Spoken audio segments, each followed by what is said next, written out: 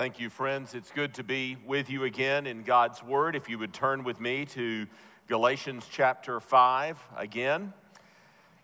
It's our job tonight, especially, to look at the 25th verse. If we live by the Spirit, let us also walk by the Spirit. But I want to read the whole passage again because I want to give you something of an overview.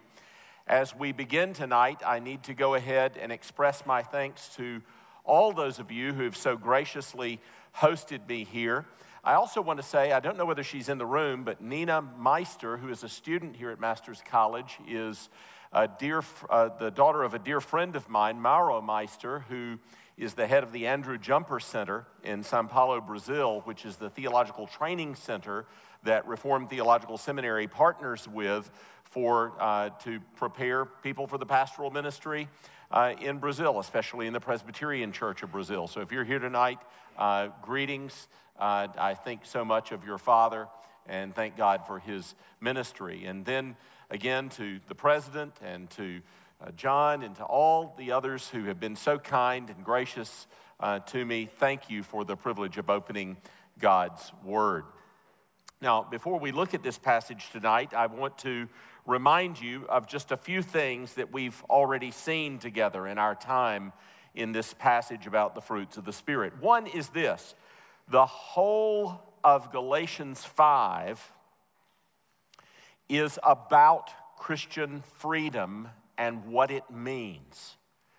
Paul in Galatians 5 is explaining the nature of Christian freedom. He's telling you what it is, what it entails. If you'll look back to chapter 4, verse 8, notice that he says, "Formerly, when you did not know God, you were enslaved to those that by nature are not God's." But in Galatians 5:1, he says, "For freedom, Christ has set us free.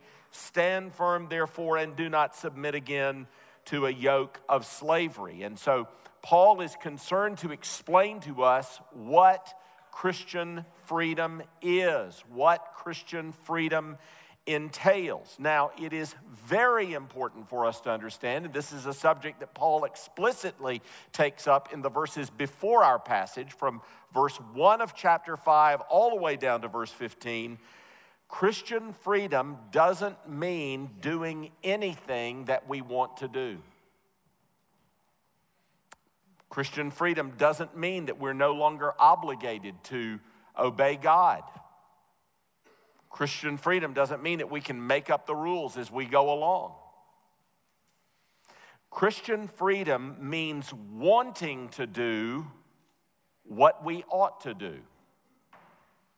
Christian freedom means wanting to do what we ought to do. Genuinely from the bottom of our soul, wanting to do what we ought to do. Or to put it another way, Christian freedom means finally being who God made you to be and doing what God made you to do and loving it while you're doing it. It's not throwing off the shackles of God because, well, if you think that, you don't understand that God is a loving Father. You don't want to throw off his shackles. His yoke is easy and his burden is light. All that he commands is not only for his good, for his glory, but for your good. And so the believer says with the psalmist, "How I love your law, O Lord." It's not a burden. It's a delight. Do you remember the passage that Dr. MacArthur mentioned on the first message of the conference, where Jesus described his feeling about the obligations, the responsibilities, the calling of God on his life in these words: "It is my meat to do the will of him who sent me." Do you see what Jesus is saying? He's saying, getting to do the will of God is like spreading a 7-course meal in front of me. I love to do the will of God, even when it means going to the cross for you. That's the kind of freedom that we've been set free to finally be who God made us to be, to finally do what God made us to do, and to love it as we do it. It's wanting to do what we ought to do. Now, there are mistakes that are made in the definition of Christian freedom. Some people make a move, and this is the move of legalism that Paul is so consistently criticizing in the book of Galatians. They want to move from freedom back into bondage and find godliness in external obedience to a ceremonial code. Others want to throw off God's law, disregard God's law, and engage in license. Both of those moves have their root in a misunderstanding of who God is. Those that want to find godliness in external obedience to a ceremonial code think that God's love is conditioned and that it can be earned. They're like the elder brother in the story of the prodigal son. Those who go in the direction of license think that God's law is constraining, it's not good, and that in order to experience the fullness of life, it has to be thrown off. But that is to, again, misunderstand the God who gave that law. He's good, He's loving, He's kind. He gave that law for our blessing. Christian freedom rejects both of those errors and expresses itself in self-control, in neighbor love, in obedience to God. But there's the $64,000 question. How? How? Because we have come point blank, face to face with the realities of verses 16 to 23 in this passage.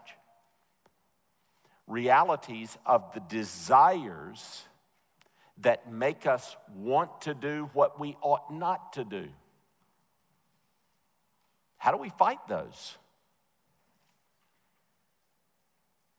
Paul's going to explain, especially in verses 23, 24 and 25 tonight. If I could divide the passage as we give a big picture overview, it'd be in two parts. 16 to 23 show you the warfare of the Christian life.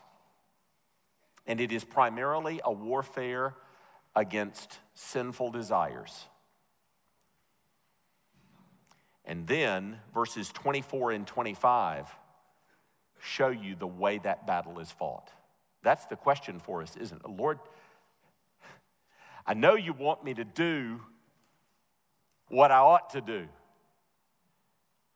I just don't know how to do it. And Paul is so kind. He doesn't leave you without an answer to that question. You know the old Bob Newhart sketch where he's playing a psychologist and a person comes into his office with a problem and he very impatiently looks at her and he says, okay, here it is. Stop it. And she's looking for a little more help than stop it. And he just keeps repeating, stop it to her. Well, she knew she needed to stop it when she went in the room. What she was looking for help with is how. Well, Paul's counsel to you is not stop it. He tells you how to fight the fight. He's a good pastor. So let's pray and hear God's word. Heavenly Father,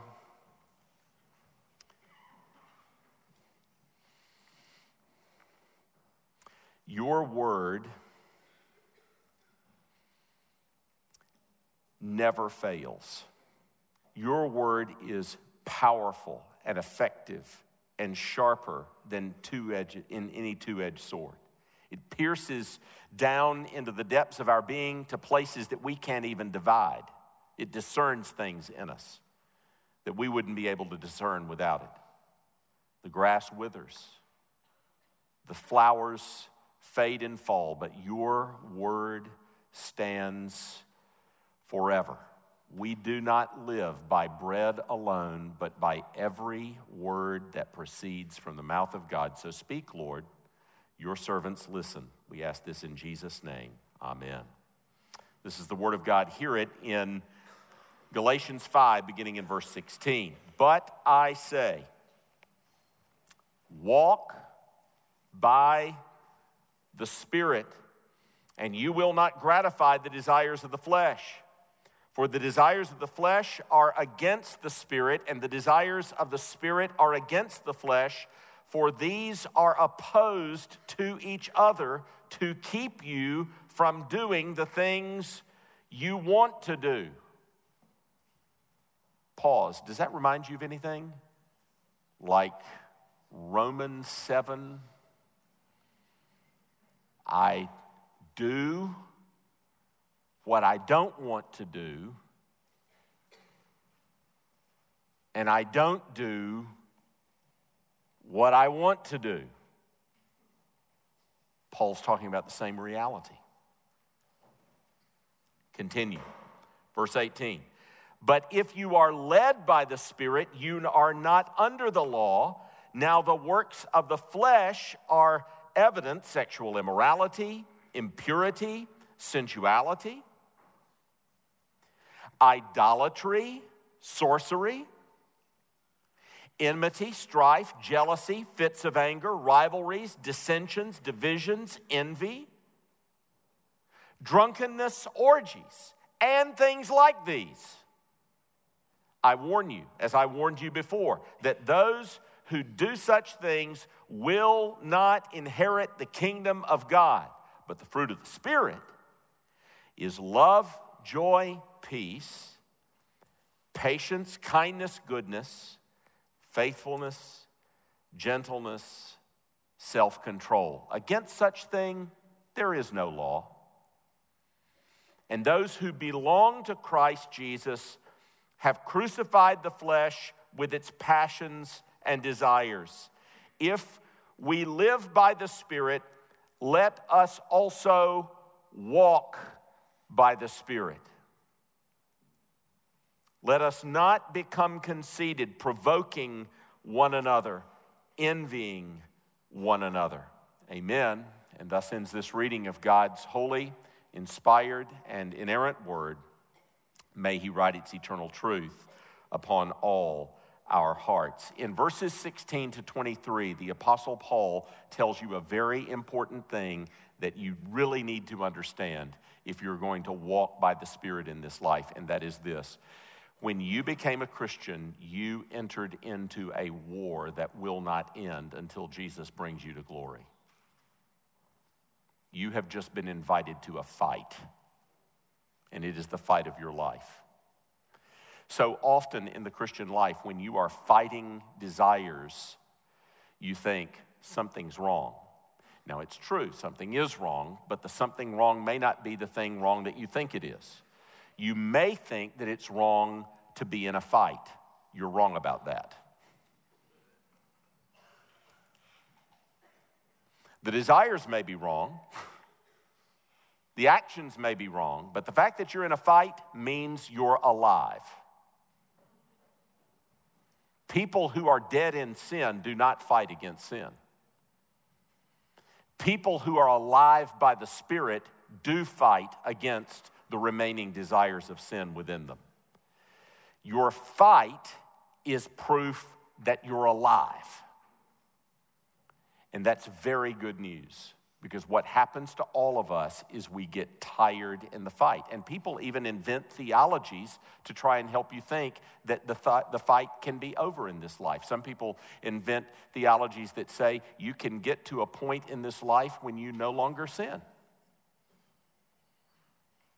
You can have victory in this life and never ever sin again. And why do people come up with theologies like that? Because they're tired of the fight. The fight's long. The fight's hard. But the fight is proof that you're alive. Those who are dead in sin do not fight against sin. Those who are alive do. Paul makes it clear here that the Christian life is a fight. And it is a fight primarily at the level of the desires. Did you see the language that begins in verse 19?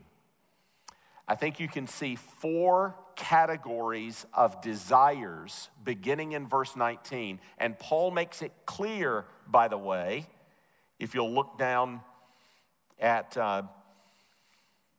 verse 21, that this is not an exhaustive list. He says, such things like these. It's not an exhaustive list, but it's a very interesting list. Notice the first kind of desires that he talks about our being drawn away into. These are the desires of the flesh, are sexual sins. Sexual immorality, impurity, sensuality.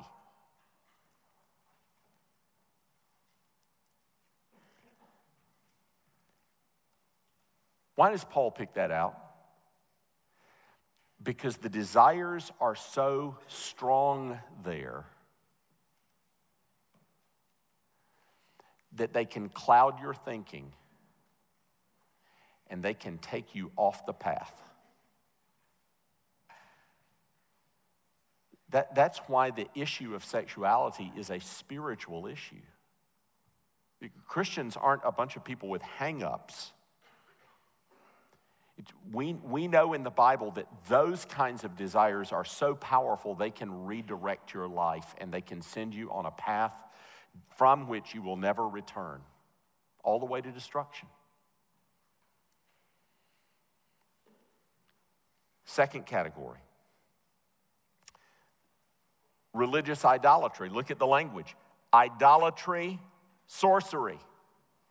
What do we see around us, all around us?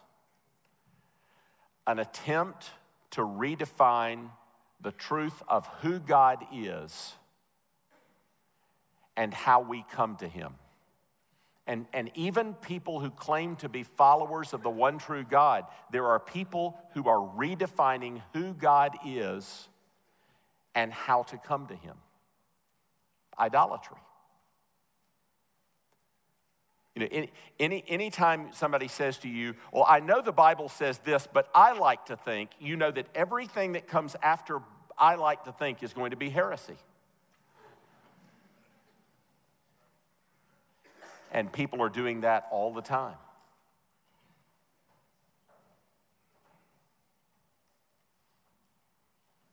We're all tempted to do that. Because though we were made in God's image, we like to return the favor and remake him in ours. Calvin said, our hearts are a perpetual factory of idols. We like a God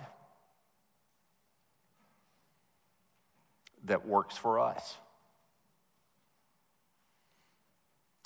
But there is a God we want and the God who is, and the two are not the same. And Paul knows the power of that desire. Third category, this desires that work out in social relationships, in personal relationships with others. Paul gets really practical here. Nothing highfalutin about this. Listen to what he says. Then there's enmity, strife, jealousy, fits of anger, rivalries, dissensions, divisions, envy. What's all that about? You're not getting your way. You're not getting your way. And it plays out like that in personal relationships. Those kinds of things will break up marriages. They'll break up churches. They'll break up schools. They'll break up families. Those desires can wreck life. And then finally, drunkenness and orgies. Zero in on the drunkenness for a second. Any of you know the power of addictions? Might not just be alcohol, might be some form of drug, prescription medications. Paul's showing you the power of desires to wreak havoc on life. And he's saying this, that's the fight you're in. You're in a fight against desires. And so your question is, how do I fight that fight, Paul? And Paul doesn't leave you without an answer.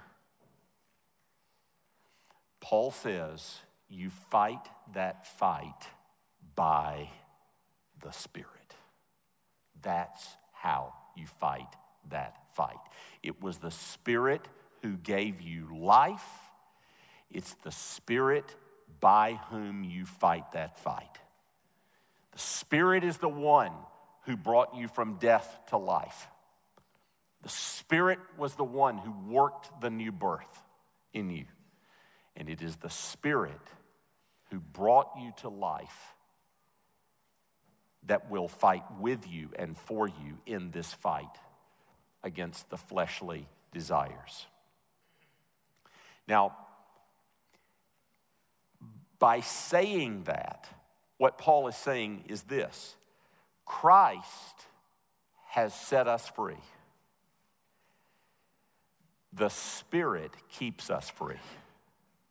Christ has set us free from bondage. It's the Spirit who keeps us free. And of course, that's just what Jesus told the disciples. It's better that I go, because I'm going to send to you one who comes alongside, who comforts and strengthens and helps and teaches and guides. And he's going to help you live the Christian life.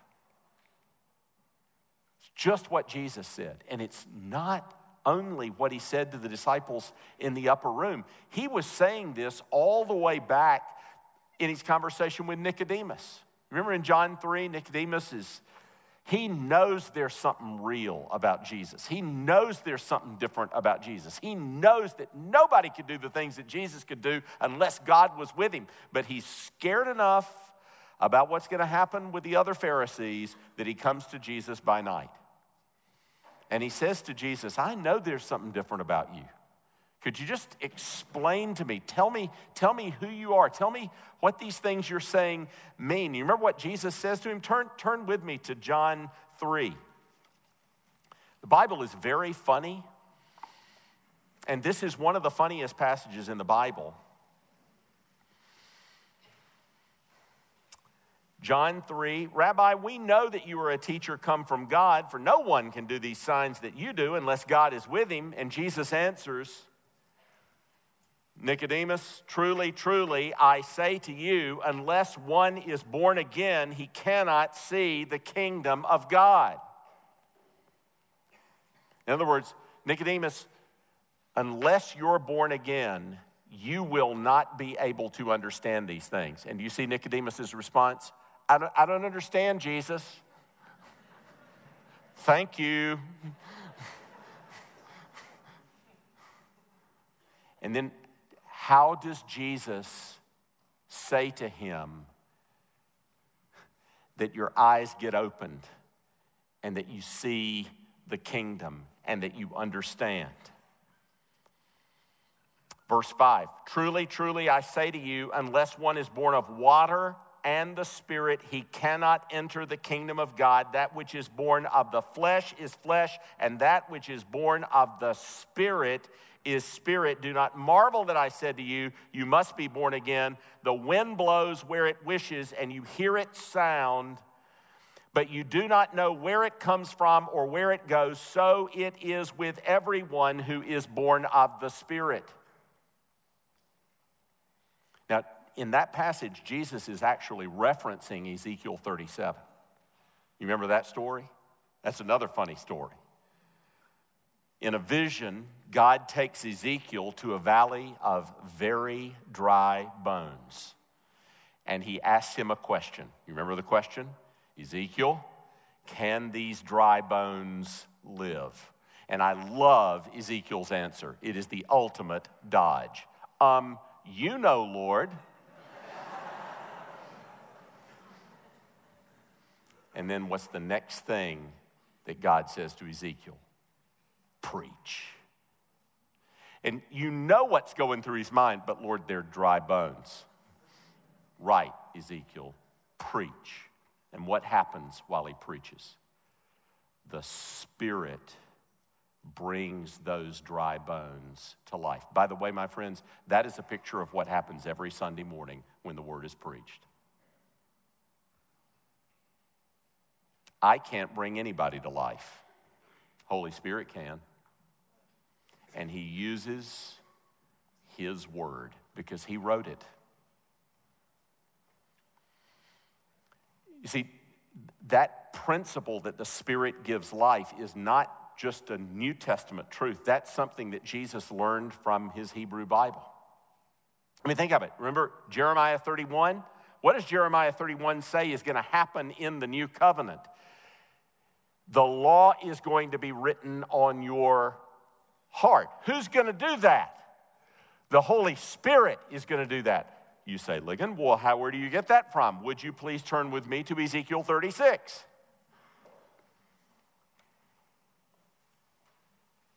And in Ezekiel 36, notice what God said he is going to do to erring, straying Israel. Verse 25, I will sprinkle clean water on you. That sound familiar? John 3. And you shall be clean from all your uncleanness, and from all your idols I will cleanse you, and I will give you a new heart and a new spirit I will put within you, and I will remove the heart of stone from your flesh, and I will give you a heart of flesh, and I will put my spirit within you and cause you to walk in my statutes and be careful to obey my rules. The Apostle Paul is saying the same thing to you and me. You want to walk with God? Follow the Spirit. He's the one who gave you life. He's the one who gave you the new birth. He's the one who wrote God's law on your heart. He's the one who gave you a new heart. Follow him. Now, let me say very quickly, in our own time, there have been many people who have tried to make this theological move. We are no longer going to follow the Bible, but we are going to be led by the Spirit. The Spirit will never lead you away from the Bible because he wrote it. He will lead you more deeply into it. He will lead you to greater understanding of it. He will lead you to places that you do not want to go, but which are in accordance with God's word. He will never lead you to places which are forbidden in God's word. When someone tells you that they are going to be led by the Spirit and not by the word, they are violating the Spirit's own declaration that he is the inspirer of the word. Being led by the Spirit does not mean being led away from the word. It is being led by the word into the word wherever God would have us serve him in this world. So don't ever let anybody play those two things off. Walking by the Spirit, keeping in step with the Spirit, following the Spirit, being led by the Spirit is never, ever in opposition to the authority of the Word of God. Because all Scripture is given by inspiration. It is God-breathed. It is breathed out. The Spirit of God has given us the inspired, inerrant Word. He will not contradict his own Word. But what does it mean to be led by the Spirit? Well, listen to these wonderful, beautiful, brief sentences. The source of our life is the Spirit. And so the Spirit must direct our steps. William Hendrickson says that in explaining Galatians 5:25. Isn't that a beautiful description? Galatians 5:25. Turn with me there again.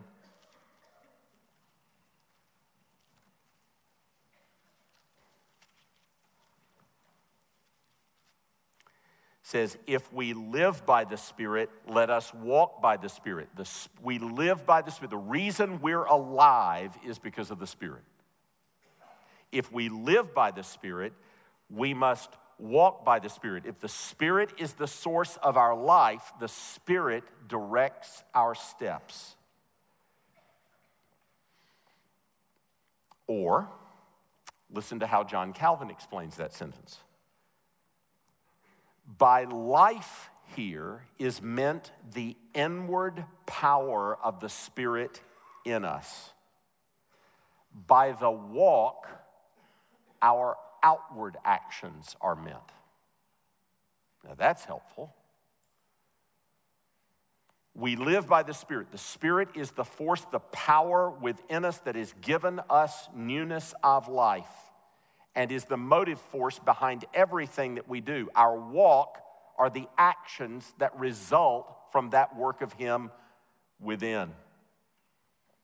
And so Calvin goes on to say, if the Spirit of God lives in us, let Him govern our actions. But again, you say to me, so how do I do that? I understand now that you're telling me that the way I fight these desires that Paul has talked about in 16 to 23 is by the Spirit. The Spirit is the one who brought me from death to life. I was dead in trespasses and sins, Ephesians 2. Now I've been brought to newness of life.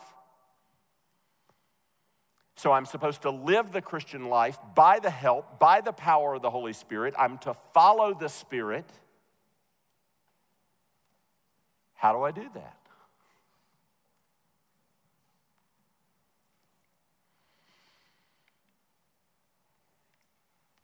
And here's a very important part of the answer to that. You make use of the means of grace that God has appointed for your edification. That's how you follow the Spirit. What do I mean by that? What are the means of grace? The preaching of the Word.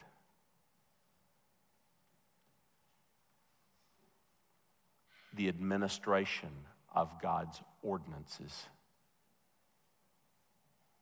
The gathering of the saints on the Lord's Day to worship Him. The fellowship and communion of the saints.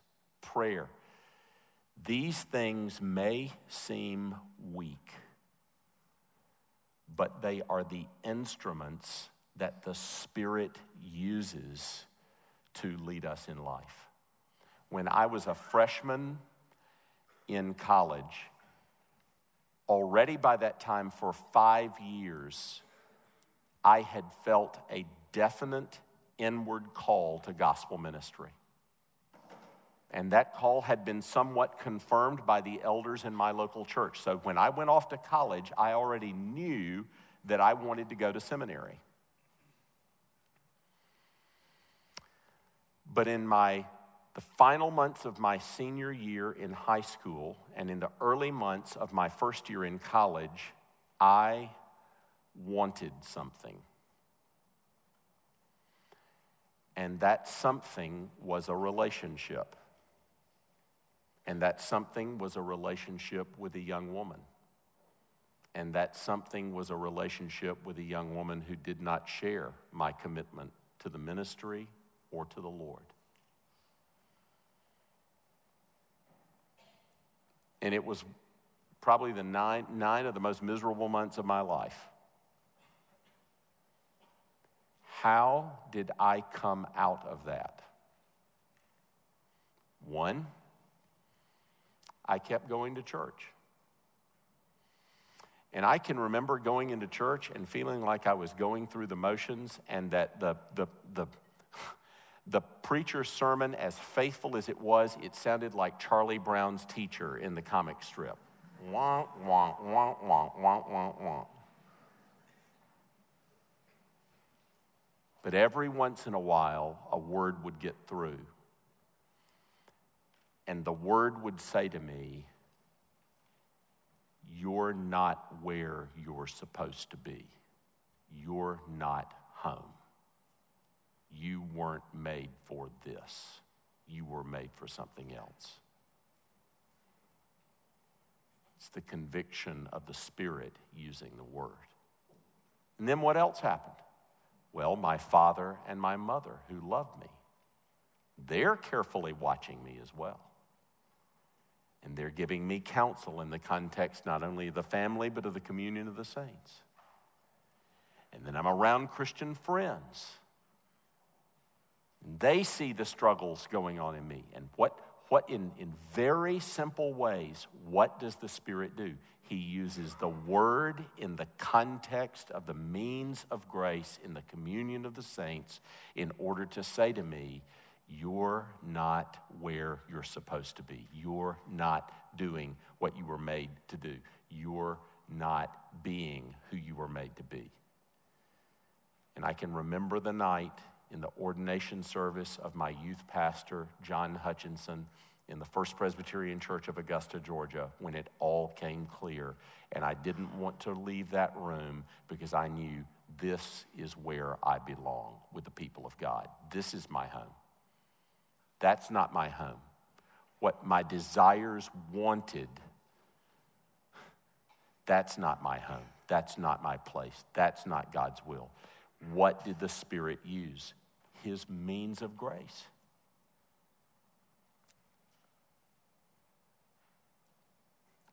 Don't ever underestimate the power of sitting under God's word. The Spirit will use it. Don't ever underestimate the power of the communion of saints. I can remember in my first semester of doctoral work at the University of Edinburgh, I decided that I had read an unbelieving theologian who was attacking the Word of God, and I decided that I needed to read everything that he had ever written. And it was a soul-killing 3 months. A soul-killing 3 months. Interestingly, I was simultaneously reading the biography of J. Gresham Machen by Ned Stonehouse. And interestingly, the same thing happened to Machen when he went to Germany to study. And in his correspondence with his mother, essentially his mother said, J. Gresham Machen, do not become a heretic, or I will come over there and I will take care of it myself. And I had that kind of a mother. I had that mother, and I had those sorts of theological interchanges. But the Lord used a lot of things. He used the preaching of the word in the church I was attending. He used one of my professors who had been through the same kinds of questions and struggles, who helped me greatly. But I can remember one of the most powerful testimonies during that time simply being going to an Indian restaurant in London with two dear Christian friends of mine. One was a doctor, one was a lawyer. And our conversation wasn't particularly theological, but I remember looking at her and looking at him and thinking, there is no way that two human beings could be like this unless there is such a thing as the Holy Spirit. And that was all it took. That's all it took. The Spirit broke the power of the doubt. My friends, walking by the Spirit, walking in step with the Spirit, following the Spirit, will always mean being led by and deeper into the Word of God. And the place that he usually does that is in the context of the means of grace.